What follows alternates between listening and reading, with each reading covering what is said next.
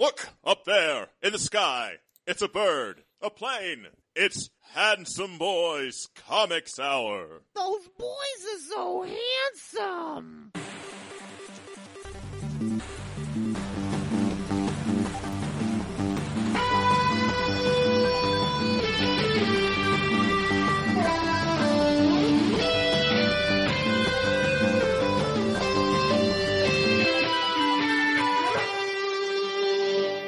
One Rocky. One Bullwinkle. One weekly discussion of comics and nerd culture. I'm your host, Robbie Dorman, literature geek and writer.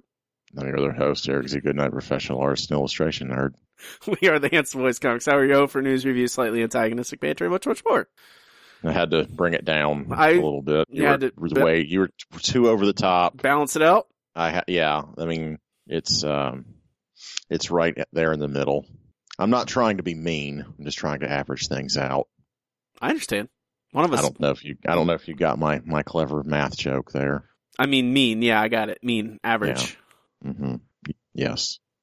I'm married math to jokes aside. I'm married to a mathematician. So you're married to the math. Mm-hmm. I'm okay, yep. Eric. How are you? I am quite well. I stared into the sun today. Oh, I didn't do that. Yeah, you're pretty far away from it. We got very partial. That's it. Yeah. Very partial. Very partial and outside? Mm-hmm. What? It's true. To be fair, I did go for a walk today and bought some energy drinks at the store. That does sound like a thing you would do. On the way back from my walk. Mm-hmm. I listened to a podcast about video games. This is a very on-brand day for you. You don't have off-brand days anymore. Every day is on-brand day, baby. Mm-hmm. Baby. Hey, Eric. Hey, buddy. You want to talk about comic books? Like always? Okay. We can. Let's do that then, huh? We got Black Hole later on by Charles Burns. We're going to talk about that later. But first of all, first thing we do every week is talk about comic books that came out this very week. It is time for Weekly Floppies.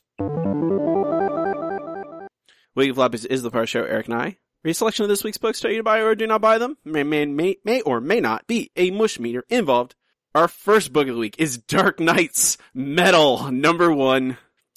Script. Can't even get through the title. I can't. Script by Scott Doom Commander Snyder. Good God. Pencils by Greg Painbringer Capullo. Inks by Jonathan Guillotine Glapion. Colors by FCO Killer Placentia. Letters by Steve the Slayer Wands. There's more of them, but I'm not. That's all I'm reading because those are the people who worked on this comic book. Is James Hellbrooks in the credits for this? No, he's not, unfortunately. Murdering Matt Groening? No, he's not here either. Nope. Yeah, it's a real bummer. Yeah, so this is Metal. This is the first of the main thing. We already read the zero issue. One of the zero issues for this, because there were two of them, basically. Well, I mean, you can multiply 2 by 0 and you still get 0. Technically, they can do them forever. They could. I don't know what's happening in this comic book. Can you help me, Eric? Think this comic is actually a science experiment that you open it and your IQ drops. This is like a weaponized comic book. I think that's what this is. It's a mimetic virus. Yeah. I'm pretty sure that's what happens. Also, Dream is in this. Okay, I really I was like, all right, this is a dumb comic book. The whole time I'm reading it. I mean, probably the second half. The first part, like, whatever, they're gladiators. I don't really care about this, but whatever, it's fun. I've read worse stuff. And then it starts introducing all this huge Destiny bullshit, and they show that map of the DC universe, and they're talking about all this history, and and apparently wagon means Wayne. What? Yeah, and then fucking Dream of the Endless shows up, and I threw this comic across the room. That is the dumbest thing that could possibly have ended this story. I don't understand. Like, I don't know what this is. I have no idea what's happening in this comic book. I have no idea. There's a dull. I know the pitch like conceptually, is that Batman and the Justice League deal with the dark multiverse. Yeah. However, reading this comic book, the dark multiverse is like 1 and 2 pages, and then there's a bunch of other stuff that I don't understand. And then for some reason, Dream shows up on the final page. And again, why? Why is that?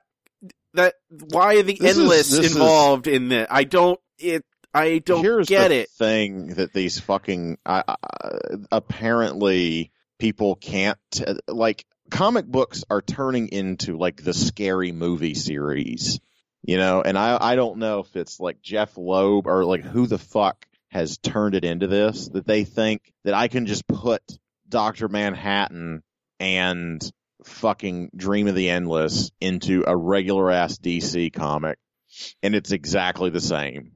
That like people just want to see the characters and it has nothing to do with like, you know, all the blood, sweat, and tears that went into making those, like, very well-crafted and meaningful stories. No, cameos that's all you need. You just need to reference a thing.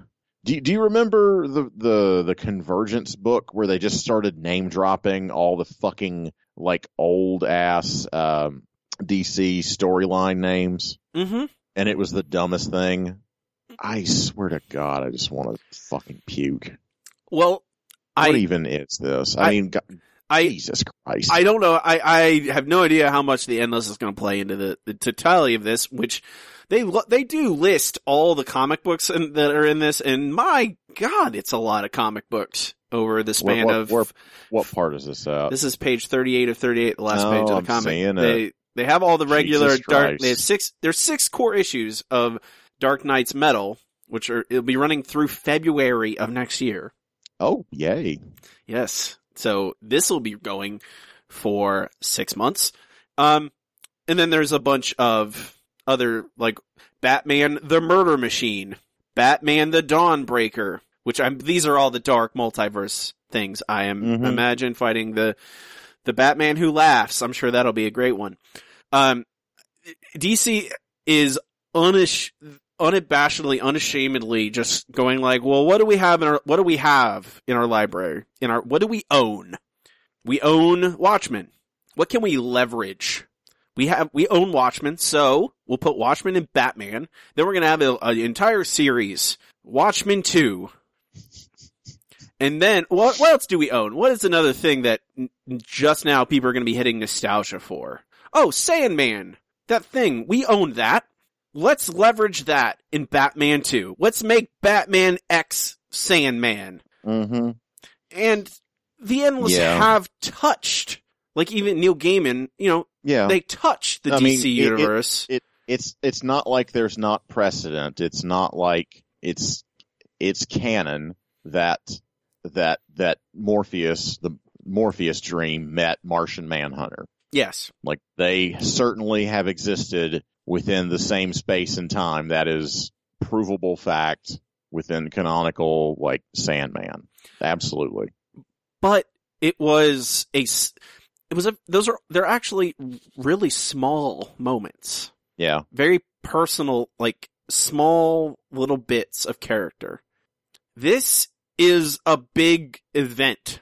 This is the DC event along with Watchmen 2 for the next year, basically.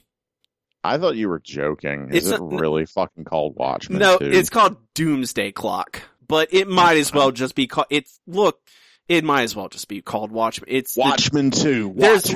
They literally released a cover, I think maybe even today, of one of the covers. It has the logos of the Trinity, of Batman, Superman, Wonder Woman, in the style of the Rorschach mask. It's a Rorschach image that shows their logos. And I mean, it is... The thing that remains to be seen, does missing the point this fucking dramatically, does it sell comic books? Oh, yes, absolutely. Is this going to really get people motivated to buy this shit? I mean, I think right now, yes. Was Beyond Watchmen like a huge commercial success? I don't know about huge, but it was successful, I think. I don't know if it... I don't think it... I don't knock the doors off or anything, but I feel like I've seen a lot of hype about this in particular. I've seen a lot of people like, this is crazy! Dream's here! And it doesn't mean anything. Dream, I have zero faith in Scott Snyder writing a meaningful Dream, first of all. Scott Snyder writes horror comics. Even when he's writing superhero comics, he writes horror comics. And they're not for me. I think he writes good horror comics, but I don't like them mixed in with superheroes. Like, and this is like, look at this thing. It's called Metal, for God's sake. All the credits have names like Doombringer. Like, it is exactly that. And I think Greg, if you're gonna call it Metal, and that's what's gonna be, like, I think that it should just, if you're gonna put something in there, let's mash it up with Metalocalypse. That's much more fun. I still think Greg Capullo's art is really good. I like it. I don't despise it. I'm not a huge. I don't know. You know where I stand on Capullo. I do. It's not. I'm just want to make that clear because I think the art. There's no problem with the art. The art looks nice, but this, I don't know. I think we are on record for saying we kind of like simple Batman, who's just a detective and like solves problems in Gotham. Not, he's actually some mythological fable and he's and like, this is exactly what this is. This is like, Bruce Wayne is destined to battle with a dark multiverse, and I don't like that idea. Bruce Wagon is gonna fight the universe. And it's like, and looking at those dark multiverse villain characters. That one is evil Batman armor Doomsday. That's what that one guy is. I mean, that's what they all. That's what that. Yes, they all look like 90s characters, and I don't like. If we need the comic with Batman, dark Batman armor Doomsday fighting Wolverine Hulk, and they're gonna call it the stupidest fucking thing that's ever happened. Issue 1 or issue 0, excuse me. We almost read Wolverine Hulk, but I decided against it. Well, I mean, like, I'd like what you've picked more than that. Can we just?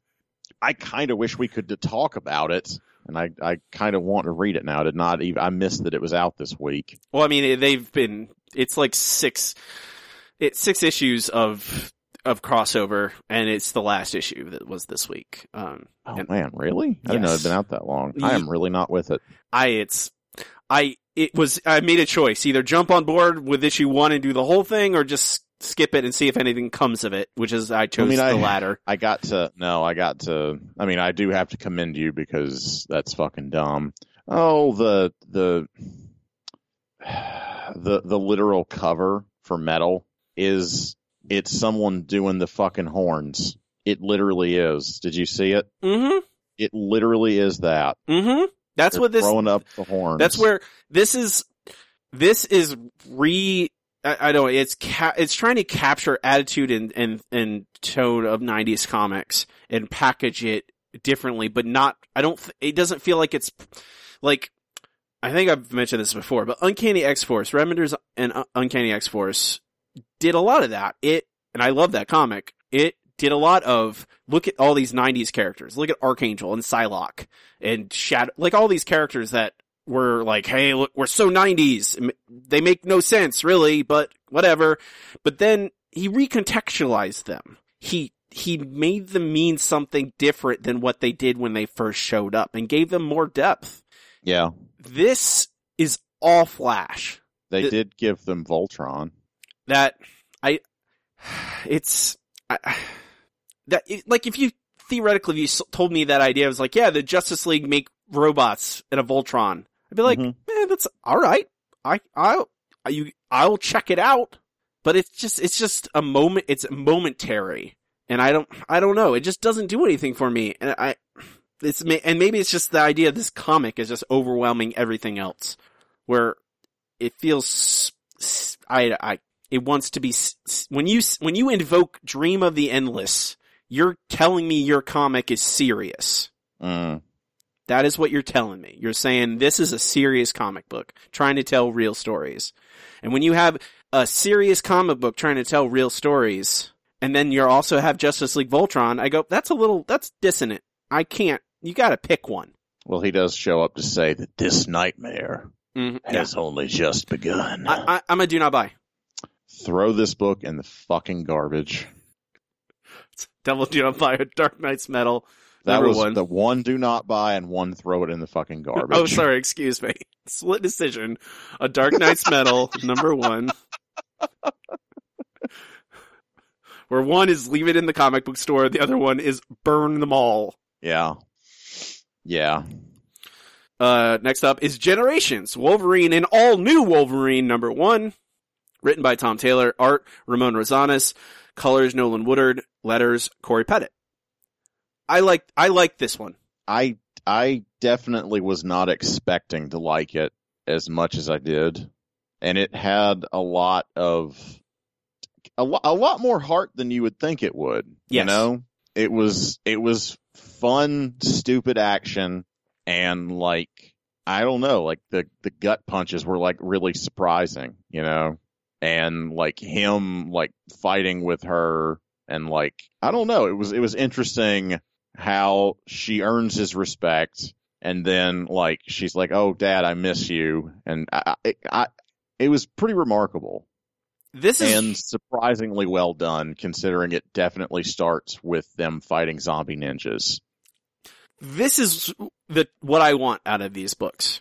Like, if you're not gonna, like, that's it. Like, if you're not gonna be like, hey, look at this crazy status quo change or something, you're not gonna be groundbreaking. Then give me something that you can't do in the current comic book. Like All New Wolverine, sure, Old Man Logan's around, that's a different character, and she can't talk to the real Logan right now. It's impossible.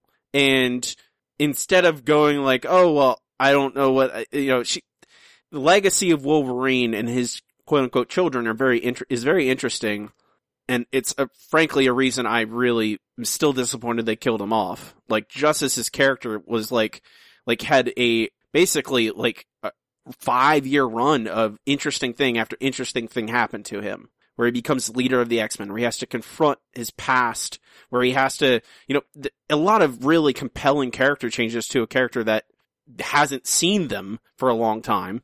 Then they kill him. I don't know. Maybe I'm just starved for real ass Wolverine, but I don't know. I think this is what I want out of, like, this is real heart, real character, real, I don't know. I think that this, if you came to someone and said, write me a short story with Marvel comic characters in it, like you would go about it doing something like this, it sets out to do everything within the bounds of this, and it's not just like, I don't know, it's not just set this up and get out. It's a very different approach to both that Hulk book and the Phoenix book that felt like it was written to be an assignment. This one felt like I really want to tell this little story, and I'm going to make it significant and worth reading. It really does seem like they were coming from a much different place, even though like so much of it feels generic, ninjas and this is happening, and it's all a bunch of stuff we know, but they managed to, within that framework, really get at something surprisingly valuable. Yes. It looks really nice. Yeah. It tells the story really well. And I think that using, I don't know, it is very much like when you think of old school Wolverine stories, what do you think of? You think of him fighting a million ninjas and then fighting Sabretooth. Like, I have recently reread early Wolverine, and that is exactly what it is. It is him fighting a million ninjas and then fighting Sabretooth. And I think by using that kind of very standard reference point for old Wolverine, it allows their interactions to shine through. You're not taking in a bunch of new information about old Wolverine. It is a very simple, like, someone got kidnapped, Wolverine's going to save them, but now he has to confront his future. I'm a buy. It's really good. I think it's the first of these titles that I recommend, and I think one that, like you said, doesn't feel like homework. No, it's true. I think you're right. I'm definitely missing some Wolverine my own self. So yeah, I'm pretty happy with this. Let's go for it. So double buy on Generations Wolverine and All-New Wolverine #1. Next up is Spy Seal #1 by Rich Tommaso. Do you want to touch on the Rich Tommaso rant that he posted on Facebook that kind of went viral, I assume, just in the comics community? Yeah, Are you aware of this? Yeah, I'm aware of it. I mean, I saw it, and it's one of the.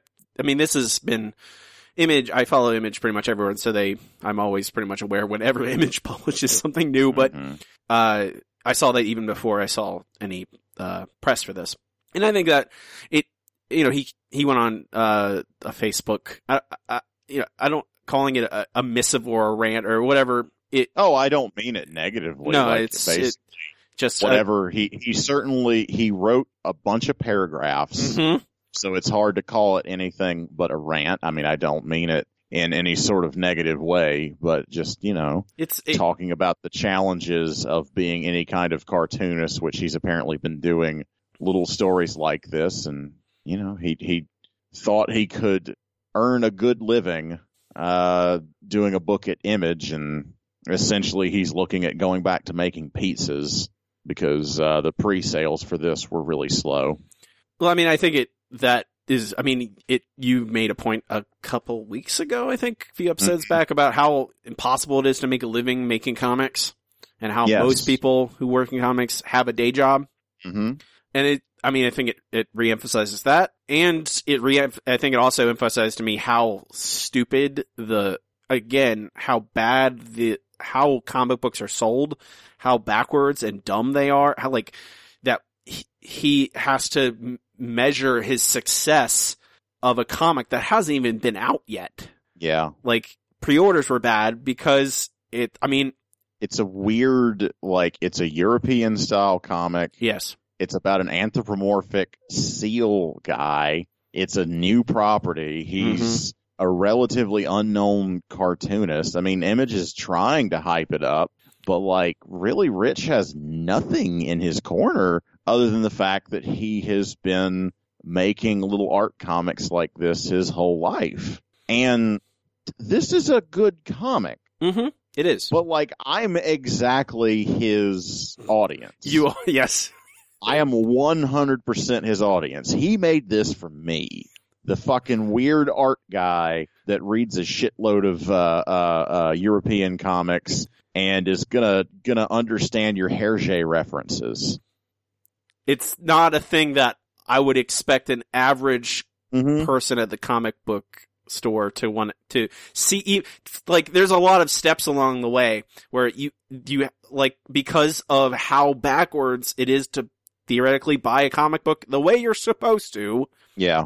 The ideal way to buy a comic book is to pick up a previews magazine, flip through it, and then pre-order it with your comic book store. And the number of people who do that and who are going to do it for this exact comic was low. And that doesn't surprise me. I am surprised by anyone who engages in this archaic system. Frankly, if it came out and then a month after the first issue comes out and the sales are bad and there's no hype for it, and then that's how it would be in a normal way, a normal marketplace. Not 3 weeks before the first issue drops. Oh, the pre-orders are bad. So I'm very upset because I've worked very hard on this thing. And that is crazy. But he's not wrong. It's not this, you want to make a living in comic books, write Dark Knight's Metal. Yeah. It's like that. And then with that cachet, go write your weirder indie comic. Your create your own book, which is pretty much the template for how I think most comic creators are trying to make a living right now. Is you publish a thing, get signed by Marvel or DC, make your name bigger, and then go back to creator owned, and then try and sell that to television or film. Yeah, I don't think that even like Motor Crush and stuff, the sales are not like amazing. It's just was- the overhead is slower, so they can succeed at a lower volume, but it's still not great. No, I mean, it's true. I mean, I'm trying to think. I think it was, what's Corey's last name? Corey Lewis? I can't remember. Sun Bakery is his current Image book, if you're familiar with that. Does not ring a bell. No, he's someone that I used to follow like a long time ago, back in the Live Journal days when I was like following like him and Brandon Graham on that. It is Corey Lewis. You're right. Yeah. But he posted an article about the direct market sales from Image, and they were all startlingly low. You know, like Headlopper, which, I mean, Andrew McLean is effectively like a goddamn rock star, you know? Mm-hmm. And he was, I mean, like a third to a quarter of what, I mean, Image is really like Saga and The Walking Dead were almost all the sales, you know? And yes. the other stuff, it wasn't anything necessarily to sneeze at, but it was, it shrinks tremendously. Mm-hmm. So we get like a really disproportionate view of what works in comics. You know, like we think that Headlopper, oh, it's this great rock star indie book, but these things they can't touch. Saga and The Walking Dead, like those things are just absolutely, and even them, I mean, you're talking about 20,000 books. Mm-hmm. You know, 20, 30, 40 in there. That's about it. Yeah. I mean, no one fucking reads. No one reads. They're not getting in front of enough people. I think it's dark. Well, I mean, again, I don't think, I would say in 10 years, I don't know if single issues are gone, but if everyone is, I mean, if Marvel and DC are smart, because they lead the marketplace in a lot of ways, they will have moved to a trades first system. And I think that you can look at, there are Image books that I think are doing better than they seem from their single issue sales, because they sell mostly in trade, because their target audience is not people who are buying comic books every week. They're people who buy trades. If they're, they read, hey, a new trade of this comic is out, I'll go buy it. I like it, but I'm not gonna be like running that hamster wheel of like putting in orders at a comic book store. I'm not bagging and boarding my floppies and putting them in a comic book box somewhere. And I mean, I understand there's a reason I buy all my singles issue digitally, but I think like Saga, every new trade of Saga immediately enters the New York Times top 10.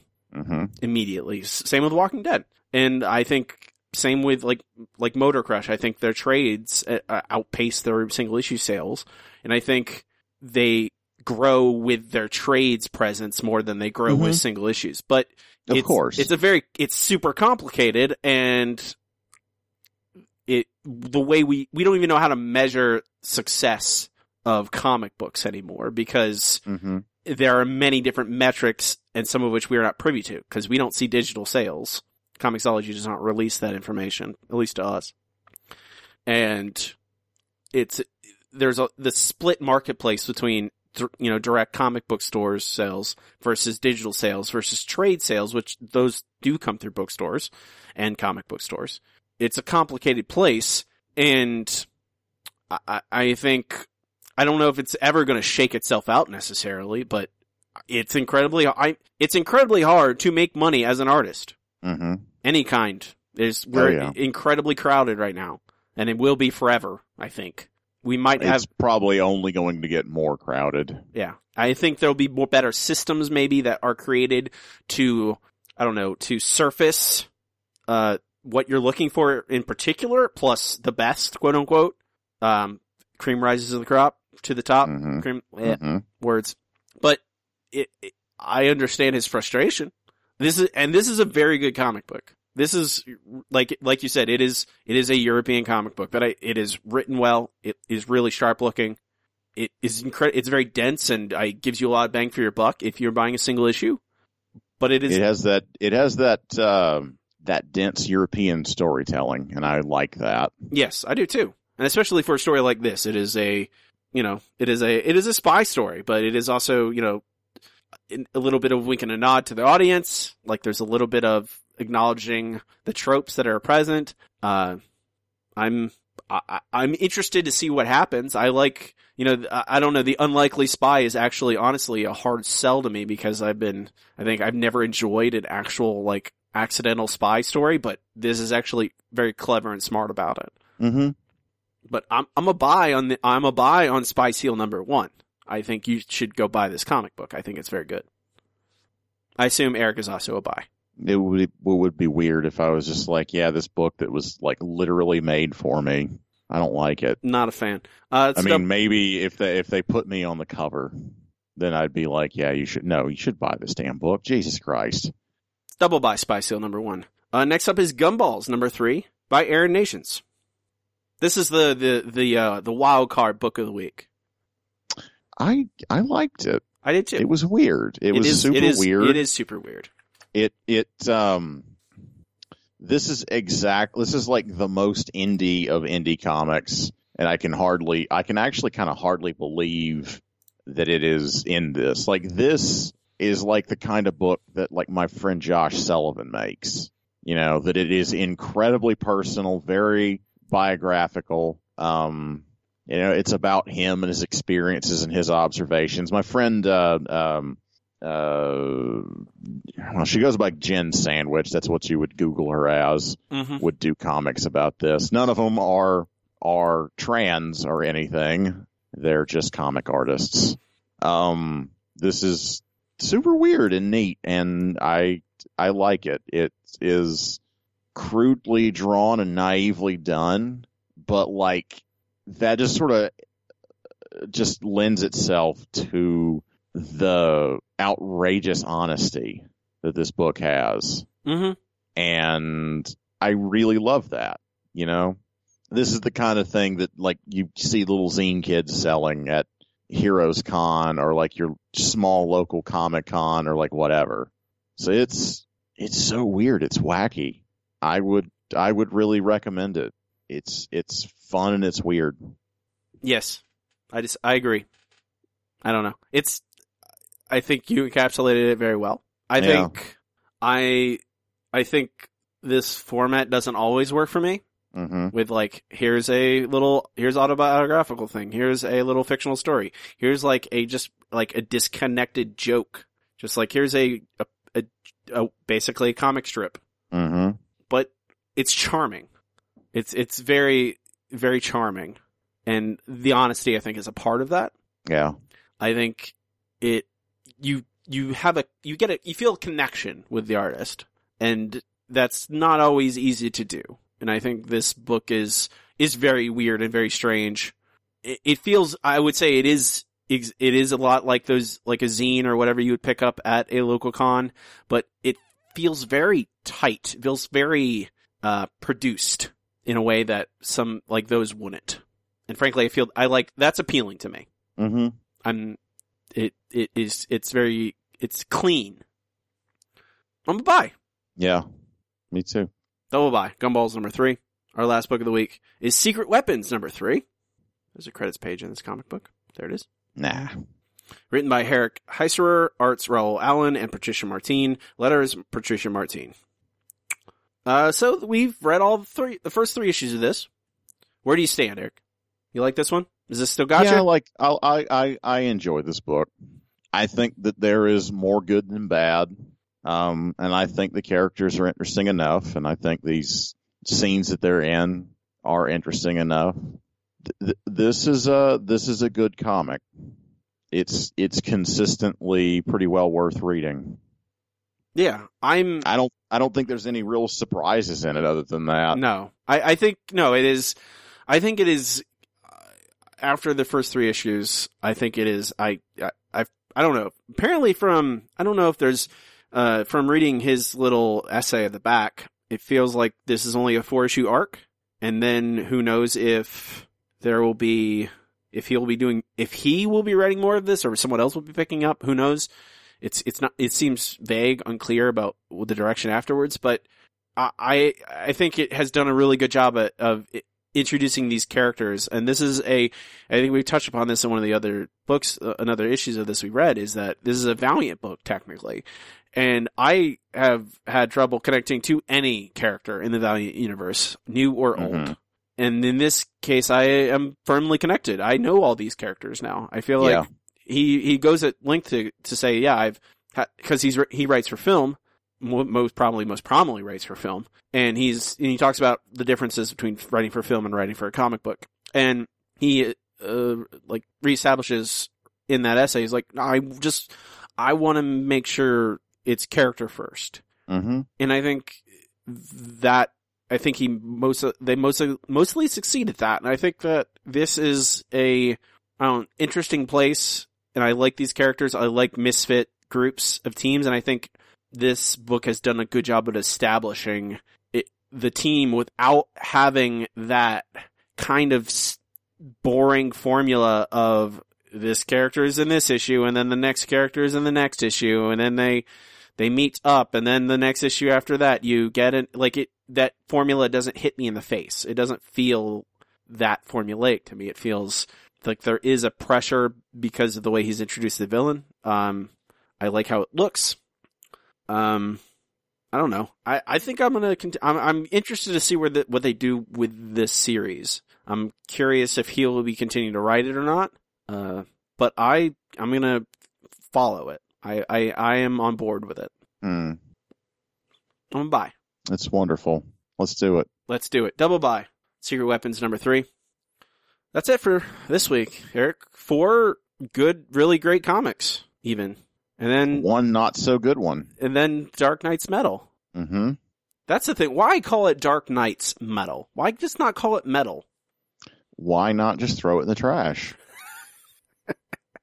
Why not just pick up Scott Snyder? Snot Snyder. Oh, burn! Yeah, I know. Take that, Scott Snyder. Why not just pick him up and choke slam him into a garbage can? I'm sure he's a fine guy. I'm sure he is. I have been disappointed in almost everything I've read by the man. I'm sure most people that make content like this are fine. And maybe I'm the dumb one. And this is really what comics is. And we're just over here being a bunch of little arty sissy boys. Precious babies. Yeah. It's gross. We can move on to our next segment. It is time for Checking In. Checking In is the part of the show Eric and I talk about what we've been up to during the week. Stuff we've done or seen or whatever. What's going on, Eric? I saw you paint like a big squid, octopus. It was an octosquid. I couldn't get a leg count, so I didn't know. It's an octopus. Okay. They have the same number of legs, I think. No, 8 and 10. Does it really have 10? Yeah, squid have 10. Okay. Well, I don't think that's their main difference. No, there are probably other biological things in there, but whatever. I'm simple man. Yeah. I divide everything by amount of legs. Sure. Chickens and humans, same thing. They both exactly. They have 2 legs. That game you have on your phone for hatching people. Mm-hmm. Eggs Inc. Fucking people. Well, I mean, there's eggs in there though. Eggs. That's true. Humans are not born out of eggs. Ova. That's what they're technically an egg. I mean, that is a word for them anyway. It's live birth. How was that big giant painting? I'd never painted anything that large. It was unusual, so it was a good experience, at least as far as that went. So yeah, absolutely. I used spray paint cans and house paint to do it. It was a thing that I had never done before. So yeah, it was a real funky adventure. What was that for? There was an event. It was the Bizarre Art here in, I think it was actually in Clearwater. But sponsored by a local bar and the Bizarre Art group. Their name is Jenny Pearl that runs it. So yeah, it was definitely interesting. It was definitely fun. So, I haven't made up my mind if I want to do more because it was like essentially 5 hours of just pure labor after schlepping an hour across the Bay Area. Mm-hmm. It's really 6 hours of completely unpaid labor. I mean, I can live paint anywhere. Very true. You can. We had that technology. Yeah. I mean, they did not stream it. I did. Mm-hmm. You know? And the event was kind of sparsely populated, and no one really seemed interested in me or my art. So, I think their group is kind of in its infancy. They are trying to build their own art community and engage their community in these things. And I love them for that. I would like to support them, but it's going to be hard and really not worth my time. I mean, I effectively gave away 6 hours of my time and a bunch of material to work on something like that. But, I will say at least people in Tampa saw me paint it. And I think that from that perspective, it was probably worth doing, Mm-hmm. It was a big stunt, and I did what I think was a pretty nice painting. Yeah, it looks good. Overcoming a lot of challenges and working with a lot of media I have literally never used except for brief moments. I've barely ever. I want to do more spray paint stuff. It's pretty great. I particularly like the idea of working back and forth with spray acrylic and acrylic paint on a wall. So I think this is a thing that I would like to do more of. So yeah, absolutely. That's been my big thing. Nothing else? New Rick and Morty came out. How did I know? Mm-hmm. Because it comes out every Sunday. Well, how did I know that you were going to talk about it? Why wouldn't I? I'm not going to talk about the episode any more than that. Okay. It was a solid episode. I liked it better than the last one, which was a weird meta commentary. Not even meta, just like a thinly veiled criticism of superhero movies, I'd say mostly. I keep hearing things about Pickle Rick. Pickle Rick was a good episode. I mean, I would definitely say I would say the first 3 episodes were very, very good. And it's hard for me to say which one is the biggest one, but the therapy scene is actually very strong. Rick and Morty's a good show. It's weird how violent this season is. You watched any Japanese wrestling? Unfortunately, no. I haven't either this week. I watched SummerSlam. That was last night, and I watched TakeOver. That was on Saturday night. The TakeOver was good. SummerSlam was 6 hours long. Probably could have been 3 and been a lot better if you only had the good matches and not all the bad ones. That's a long show. 6 hours. It's asking a lot of people. I think it is. To sit still. Like, if you told me, hey, go see this movie, it's 6 hours long, I'd be like, no, I'm not doing that. I don't care. I also played a video game, Eric. Let's hear it. It is called Hellblade: Senua's Sacrifice. That is a fucking awful name. It is I 100% agree with you. It's the worst thing about the game, is that name is very bad. Horizon Zero Dawn's a pretty fucking shit name, too. Yes, it is. And I think it is suffering from the same thing, as that they wanted a title that they could release sequels under as well. Hence, the second game will be called Hellblade, something. Because this game could easily be called Senua's Sacrifice, or even Sacrifice, and it would have been fine. Or anything, really. They don't use the word Hellblade in the game whatsoever. There's some swords in there. There's no Hellblades, so I don't know what that's about. But, it's made by Ninja Theory. And Ninja Theory is known mostly for hack and slash games like Enslaved or, the Devil May Cry reboot, DMC. I don't know if you've played either of those. I have not. It's like, you have seen them. They're, you are you're following a linear path, and then suddenly there's 50 enemies around you, and you air juggle them and do 15 hit combos in the air and all that kinds of stuff. And then you kill all the enemies, and then you move on to the next area and do that again and again and again.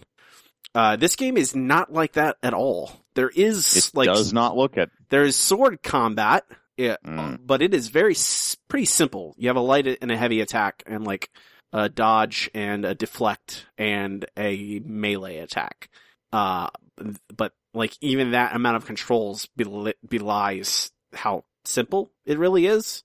You play as Senua, and you are you're a Celt. You're a Celtic warrior from God knows how long. You don't get a time frame, but it's in the past, the distant past, supposedly. And you are traveling to the underworld to reclaim the soul of your dead lover. And the thing this game does that I've never seen done before, and the thing that makes me recommend it above all else, is it portrays mental illness in a believable way without sacrificing dramatic storytelling, like fantastical storytelling even, that you kind of need in a video game for the most, and like a game like this at least. Like there's plenty of games that have mental illness in them that are like very low level indie games like Depression Quest and all that stuff, but they're not sword combat games. You're not traveling through hell or anything like that. They're generally grounded in very realistic settings. This setting is really fantastical and incredible. And you're playing as Senua, and as you move through the game, you hear voices. And they recommend you play with headphones, and I agree. You should definitely play with headphones. And the voices are around you as you go. And some of them are basically just you, both like intimidating you, threatening you, complimenting you, encouraging you. And they often quarrel amongst themselves, the voices. And everywhere you go throughout the entire game, the voices are there. They're never gone. Except for like a few moments, which it feel like a breath of air when you finally get a moment of silence to just sit for a second. But the voices are also like the voice of your father, and the voice of your mother, and the voice of a mentor figure that you have met, or the voice of your lover and you're interweaving these memories as you travel. You learn more about you learn about her past, why she is she doesn't even know why she's really doing what she's doing. Like she doesn't know why she's going to get her lover, aside from that he's the only good thing in her life. The only like calm and peaceful and compassionate figure that she's ever known, aside from her mentor figure as well. They consulted mental health professionals when they were making this game. They had people with mental illnesses play test the game as they were making it, as they went along every step. And it shows, because it's a tricky thing, I think, to effectively portray while making it big and dramatic, because depression and psychosis are often very boring, like from the outside in. It's like theoretically in a video game setting, like what you do. Oh, you take control of a person who lays in bed all day. That's not like fun for a video game. But they portray it really dramatically, but also really hit to the core of the pain and anguish that mental illness can cause. And it's very heartrending game. It really effectively communicates the emotional core of her journey. I think there's critics of the game because they see a Ninja Theory game, they want those air juggles and combos and 50 sword hits in a row and whatever. And most of the combat in this game is like you enter a room and there's like these ghosts from the darkness appear. They look like big Vikings or whatever.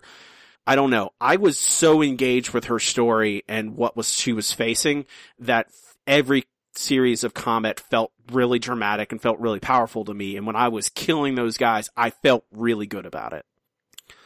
And there's a couple really powerful scenes where it's combat. She's like, the music swells and it's really incredible. The other like mechanical bit of the game is like basically environmental puzzle solving, where you have to find runes that are hidden in the environment. You have to kind of effectively shift the environment, change the environment a little bit by traveling through these doorways where things subtly change after you walk through them, and you have to, walk through these things in the correct order so that doors appear in the right place, and then traversing, make yourself able to traverse the landscape. But that's kind of it. It's not like a mechanically heavy game. It is first and foremost about the story. And I think by if you add in air juggles and combos and all that stuff, it makes the game a different thing. And it doesn't ground the game in the same way. Like, this game is dirty and dark and grim. It's about a person fighting mental illness. And I think it should be that way. It shouldn't, it treats it with a seriousness that it demands. I think it took me 7 hours to beat, 7-8 hours in there. It's like a $30 game. It's absolutely gorgeous. So it is crazy how beautiful this game looks. It is. There's a variety of environments that you travel through, and the sound design has to be great for it to work, and it is great for all the voices and the whispers. It even in the dark, gross parts of the game, it is still beautiful. It's not a perfect game, but it is incredibly unique. And more, I want unique experiences versus great experiences that I've played before. It's really good. But it is dark and intense. I started playing it at night, and then after an hour, I'm like, ooh, okay. I'll beat this during the day. Cause I didn't want to go to bed with it on my mind, honestly. It's a grim game for the most part, but it's really also very beautiful at times. You should play it, Eric. All those video games you play. Yeah. I love video games. I may never play another one ever. You play Super Hot. I see that. It's easy to jump in and out. It is. Super Hot is almost a mobile game in its simplicity. I mean, it's apparently the Super Hot VR is even better than the regular game. Oh, no doubt. But they're bite-sized experiences. Mm-hmm. Super Hot's only 3 hours long, I think, in total. And the VRs, I think, is even shorter. 2, maybe. Although you can play it over and over again. Time trials and stuff like that. But of course. Of course. That's it for me. Video games. Mm-hmm. You ready to talk about some mutant teenagers? If there were turtles, I'd be more apt to do it. No, there's a frog.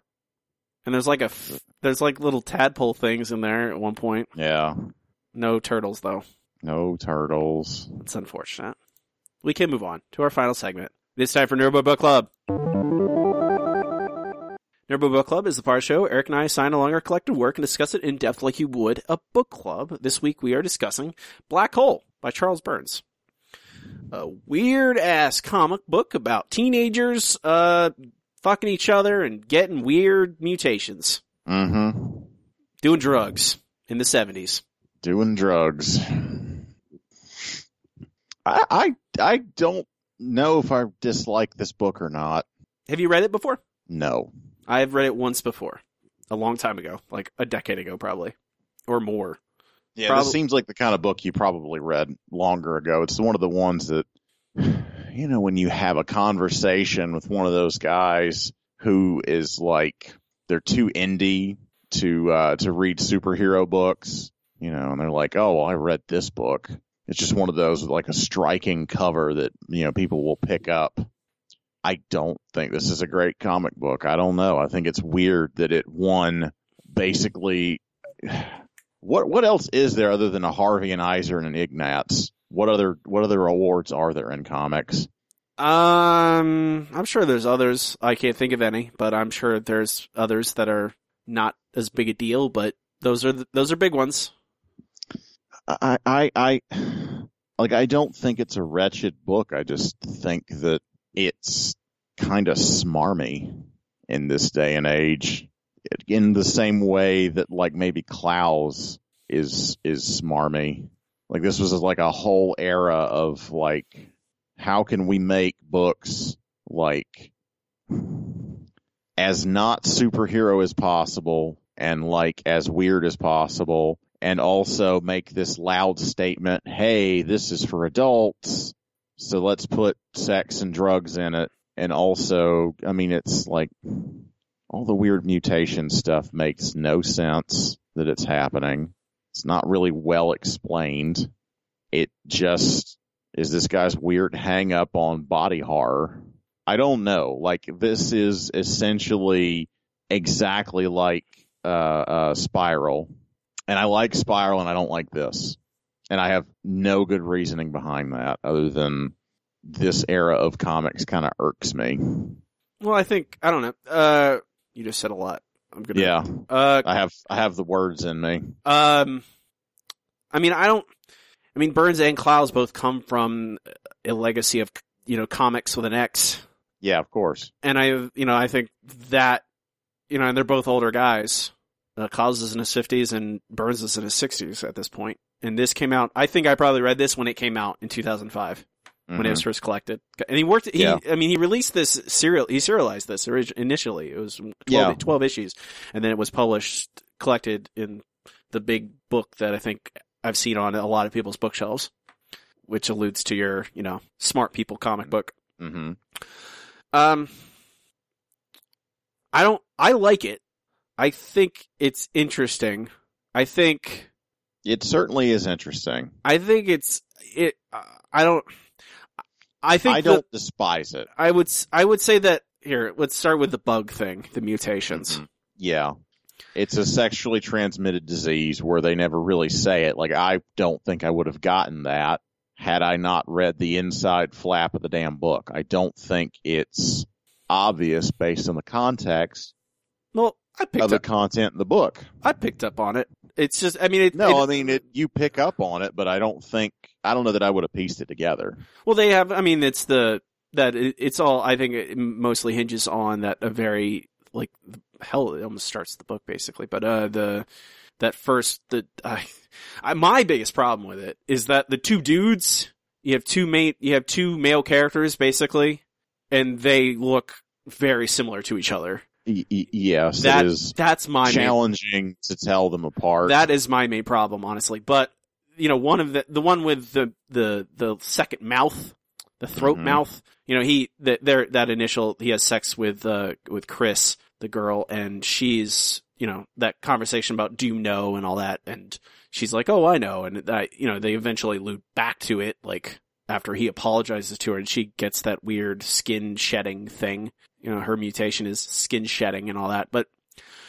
And I think the book is, I think there's a part of me that is more interested in a world where this disease exists. Like, I am really interested, like, how does a world work where there is an STD that gives people weird mutations, some of which are, and they talk about passing. Like, all the people with the disease who have all these deformities, they talk about, this girl, she's still trying to pass. She hides it. She covers it up. I think that's an interesting discussion. I think the greater world of, like, how would that world work? Like, you obviously, you see it a little bit in this story with, like, a schism between those who have it and those who do not. And I think, the book is set in the 70s, and I think, whenever you invoke STDs as part of your storyline, immediately I think of, the AIDS epidemic, but I don't think there's not really a one-to-one. There's not a one-to-one here with that. It's clearly not going for that. I wish, like, I think it is going for, their mutations are reflecting a part of their character. I think that's what it's going for. But I think what's missing, like, aside from those two male characters looking very similar to each other, like, why I would call this really interesting and worth reading, but not necessarily a good comic, is I don't ever get a real sense of like, the character of these teenagers. Mm-hmm. Like, I never get a good sense of what differentiates any of them. They all feel very floaty and aimless. And I think a part of that is just I think he's trying to hit, teenage ennui and teenage, like, unanchored, anxiety, and you don't know what you're doing and what you're going on with your life, and it feels like high school is everything, even though it is really unimportant in the vast scale of things, and about how we make teenagers make decisions further about their life but they're not equipped to. I think it tackles that feeling, but the characters themselves feel tangential to it, the story. Like, they feel like they are just ways to communicate that idea. Structurally, that is my biggest criticism. What's different between any of them? Eliza, she likes to make weird art. That's all I know. And that's what I know about her. Chris likes that one boy. A different boy likes her. That's all we're given for their character, basically. Mm-hmm. And it's it all gets sacrificed in service to, it's plot driven. It is a plot driven book. Does that all make sense to you? Yeah, it is. It does make sense.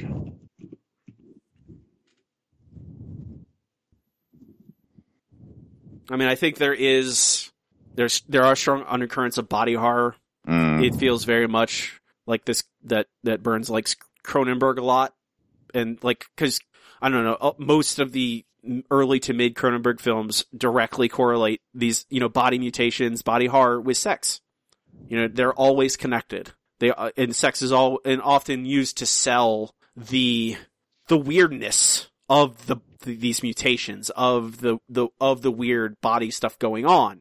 It is very much like, here, take a thing that is supposed to be about intimacy and close touch with another person, but then introduce these weird foreign alien things and body parts to the equation, and it generally is it's very effective at unsettling you. It's something that should be, intensely enjoyment, but instead it becomes this weird, I don't know, bombardment of strange. And I think he does that very well. I think it really, I like Cronenberg movies in general. I think some of them are best seen once or twice and then never again. And yeah, I don't want to read this book ever again. Never again? Never again. Would you read other Burns stuff? Maybe. Okay. Like I said, I didn't hate it, but I have zero interest in looking at it again. What do you think about his style? He is a very good illustrator. It's actually pretty unusual. I don't even know that I'd call it photorealism, except for, some of the ones where he's obviously drawing from a photo. He definitely used a lot of photo reference. It's a strange style, and it makes me think of, it makes me think of Crumb, but cleaner. It kind of has lines like, Coop or someone like that. It's very much feels like it's of that era. But I think the comparison is easy to make between Clowes and Pekar and people like that. Right. It's definitely, it's right there. What do you in that initial criticism, you initially talked, it seems smarmy. Mm-hmm. Do you think that is on purpose? I don't think so. I just think that it's, like I said, it's like Clowes. It's their, it's just their worldview, I'm on Facebook with, Durf Back Durf. Mm-hmm. We never did, My Friend Dahmer, did we? No. It's a good book for book club. But he's kind of like this, even though I think his art style is a little more raw, and I really like that.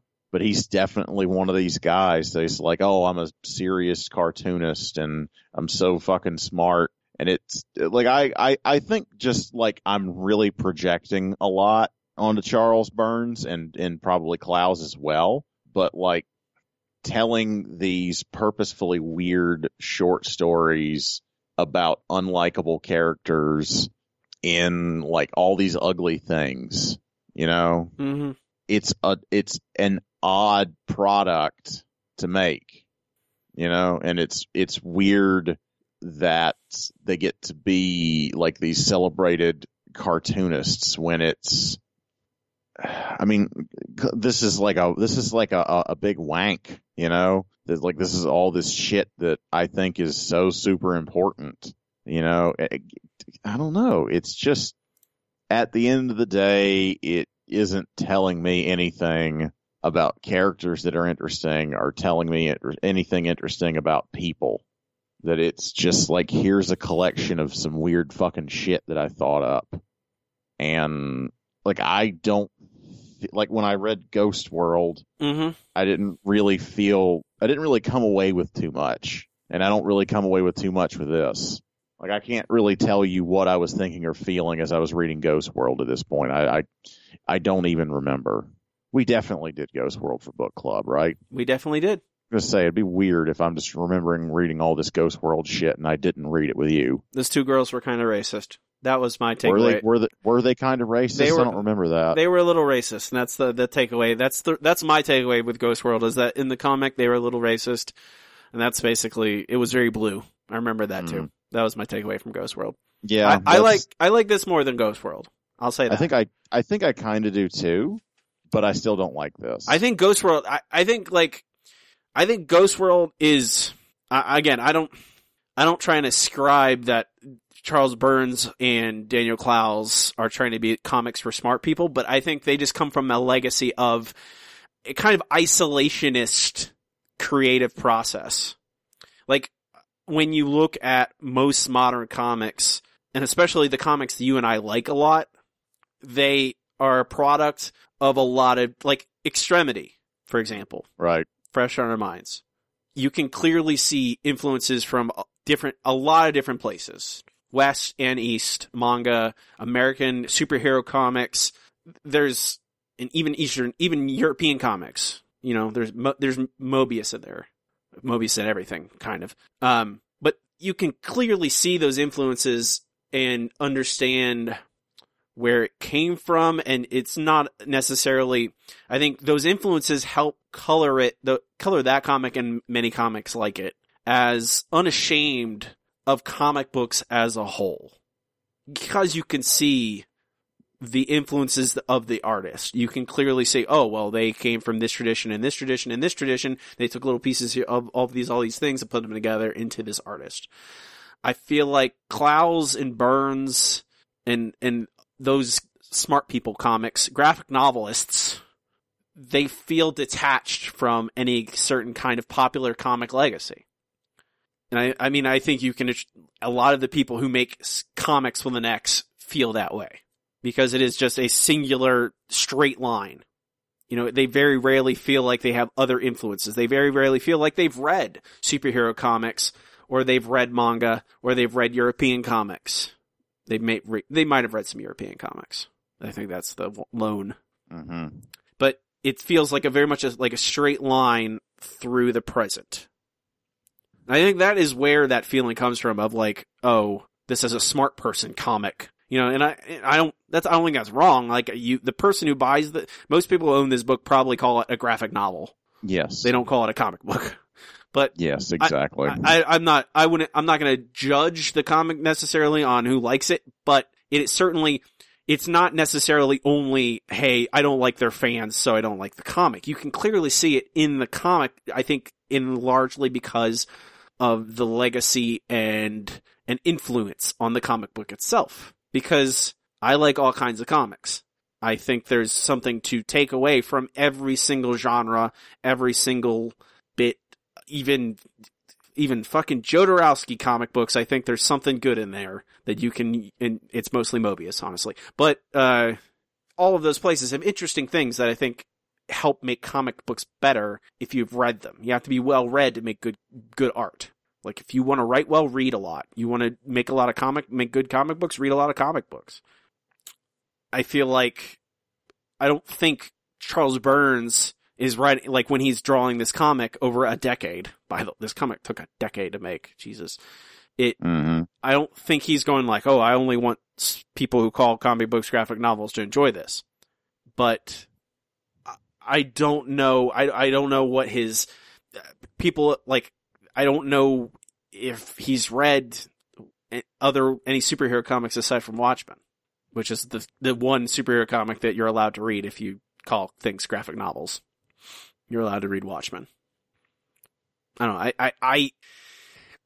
don't know. I think it has become clear to me in the time we've done this podcast how important character is in everything, and how important character is in the stories I enjoy, in kind of the root of everything.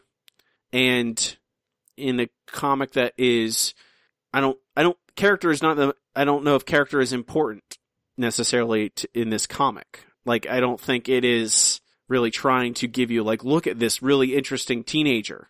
I think it's really just like look at, it's like trying to sell us teenage years in high school as an experience.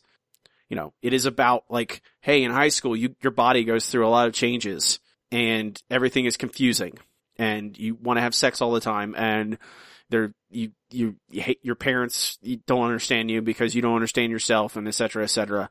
And I think this book effectively communicates all those ideas, probably as good as anything. Like, that's why I really like the body horror thing, is because, like, my body as a teenager was horrific, but I didn't have a second mouth or, like, little tadpoles coming out of your ribs. Little tadpole guys hanging off. I didn't have any of that, but I was still like, oh, I hate my body. Even though I was in the best shape of my life. I felt that way. And then, like, you read this comic, that's what it communicates to me. Is, like, look, high school is a confusing time, and it's really bad, and everything is confusing, and everything sucks, and what better way to communicate your body going through all these changes than a real effective mutations that make people outcast from society, which, I don't know. I don't think any character in this is interesting. I think everything in this that is interesting is in the theme and in the mood, and I like his art a lot. It is very, very well crafted. Yeah, I like the structure even. You know, there is clear, like, this is a different thing than, like, Wrenchies. This is not a shapeless story. That was kind of what I was going to say. No, this has clear structure and forethought. You know, it's just, it's constructed. I don't know. I don't take away, hey, like, I don't even think, like, there's Keith and Rob. There we go. I remember their names. And Chris and Eliza, I can easily differentiate between the two. Keith and Rob might as well be the same dude. I don't understand why one of them is like a handsome, cool guy and the other one's a nerd. They're like the same to me. I mean, which, hey, maybe that's a point. Like, hey, all these social divides are completely artificial, which is also a thing about high school. It is, again, most of the characters are unlikable, which also doesn't help. They're not, you know, like, teenager characters can be charming and fun, but there is really no humor in this book. It's not really a horror comic, so to speak, even though there is horror in it. It is a horror-esque book. Yeah. It is more in the genre of horror than it is anything else. Yeah, it's like in the periphery of it. Like, hell, some of this stuff looks like Tales from the Crypt. Yeah. It looks like EC Comics in some places with the mutations. Very much so, absolutely. I don't know. I think that both of us are just, I don't know. There's a very rare story nowadays that I would call great that doesn't have character first and foremost. Where the root of the very first thing you write down is these characters. What do they want? And this book is more about there's kids in high school and there's a bug that makes them get weird, like the lion from Wizard of Oz faces. That's that one kid looks like the Cowardly Lion from the Wizard of Oz. That's not. I was going to say he looks like a beast. Yeah, there you go. A little bit. His weird cat face. And I there's a murder mystery in the middle of it, and I think that that derails what the book is actually about. I didn't really look at it as a murder mystery as much as it was just an event to sort of propel things and push people away, you know, push it towards, I don't know, whatever. the end of this goofy ass story, which apparently is just sort of about them like just saying fuck it and going away entirely from civilization. So I don't know. That's so weird to me that's what everyone's response is in this. Let's go live in the woods. Let's go look off of a hilltop somewhere. It's effing weird, man. It's such a strange book. It reminds me of. It feels like Dazed and Confused crossed with Cronenberg. That's what it feels like to me. Like if I could if trying to nail it down, feels like Cronenbergian Dazed and Confused. But I can actually like think of individual characters from Dazed and Confused that had like real character, and like these are character shapes more than anything. Yeah. It's just like, hey, it's the popular girl. Hey, it's the nerdy guy. And there's little that grounds them in anything beyond that. And then they just experience things in these little vignettes. But what do I know? Burns won 1, 2, 3, 4, 5, 6, 7 Harvey Awards for Best Inker over the course of this book. That's pretty insane. I mean, not that it's certainly not bad inking. It's just really weird they would keep giving it to him, doing it for 10 years. It was the late 90s, early 2000s. I guess so. I mean, it is immaculate craftsmanship. Like the first person I think of is Drew Friedman. Are you familiar with Drew Friedman? I know I've cited Drew Friedman before. Yeah, you've thrown that name around, and then I've forgotten it again. But he's a weird dude, and it's like the closest thing I can think to this. You know, Drew Friedman is it's weird stuff. He almost is this kind of body horror illustrator, except with real faces. You know.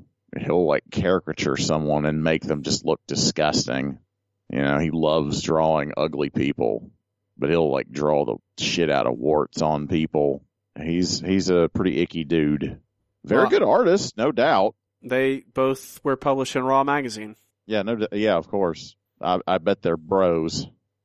There's a lot of similarity, I'd say. Do you think that this should be read? Think it should be part of some sort of canon anywhere? Oh, goodness. I don't know. I don't want to say that people shouldn't read it. I just, at least for me, I don't think it's a great work of art, personally. I don't think it says or does enough. It is a really beautiful comic book with really ugly subject matter. I don't know. I find it kind of repellent. Yeah, and I think without any kind of redemptive characters in it, or, you know, I think it does something. It's just the something it's not something that it's not enjoyable to read, for sure. Yeah, absolutely. And I think on an academic level, I appreciate it, but it's not. I agree, it's not a great comic book. I think it's good in a certain sense, but it's not. It's about as fun as doing your taxes. It's. I don't know. I would say it's like From Hell, but I think From Hell is a great comic book, and it is grotesque. Yeah, but this is grotesque, and like I could. I would put it in the same genre as From Hell. In that it's just like about shitty humanity. Art, maybe shitty humanity, but I was just going to say that it's just male comic creator wankery. Because From Hell, as much as I love Alan Moore, is fucking wankery. You know, it's. I feel like From Hell is going for something very grand, and maybe doesn't quite get there, but it is trying something crazy. This is, I feel like, just kind of just like, hey, teenagers in high school is bad. And I feel like that's true. I just wish it was a little bit more firm about saying the thing it's trying to say, instead of just kind of wandering away from that idea. 'Cause like, one of the characters dies one of the 4 main characters, basically. Mm-hmm. Even, I would say 3 main characters. Eliza is barely a main character, really. He dies, and then Chris just floats off in the ocean, and then the other 2 are some road trip to nowhere. And it doesn't feel like it has a period at the end. And it doesn't, like, you can have vague endings to things and it still says something, but I think to really communicate the message, it has to have a period. And it just doesn't do it. It doesn't quite get there. I think it's, on the unlikable comic book scale, it's somewhere between From Hell and Snowpiercer. Mm-hmm. It's like in that spectrum, it's like in the middle of those. We'll rank it at the end of the episode. We will not rank it. I'm going to keep making that joke, Robbie. Okay, that's fine. One day we're going to rank something. I mean, we can have a ranking segment if you want, but I don't really want one. Okay. It's more trouble than it's worth at the end of the really day. should have started earlier than 193 episodes in. Hey, man, in the grand scale of things, when we're at episode 672, we've been doing it for 400 episodes. Mm-hmm. Whatever. What does it matter? What does it matter? What does it matter? You have anything else you want to add? No. All right, folks, that was Black Hole by Charles Burns. Next week, we'll be doing the aforementioned My Friend Dahmer by Durf Backdurf. Durf Backdurf. It's quite a name. Do we have a reason for that name? His last name is actually Backdurf. And he just went... So everyone called him Durf when he was a young man. All right, that makes sense. Yeah. I was expecting less sense than that. Yep. Surprisingly not that he didn't earn it fighting in the, the crystal mines and on Pluto. That'll be next week. Read along with us. That'll do it for us this week. We are the Handsome Boys Comics Hour. You can find us at handsomeboyscomicshour.com. Find links to everything there, to our Facebook, facebook.com/handsomeboyscomicshour, Twitter @HBC Hour. You can email us at handsomeboyscomics@gmail.com. You can like us, follow us, all those good things. You can also give us a review on Apple Podcasts or Stitcher or Google Play Music or anywhere you find us, any podcast app. Give us a 5-star review, subscribe, tell your friends. Each and every one of those things help us find new listeners, and we definitely appreciate it for your trouble. You can find me on Twitter @Robbie Dorman. Eric, where can they find you and your things online? You can see my portfolio by going to freewillunlimited.com, and you can see the majority of the things I get up to online by going to ericzgoodnight.com, and that includes my Twitter and my Instagram, where I'm known on each as Easy Goodnight. With that, we'll call it a day. Rock and roll.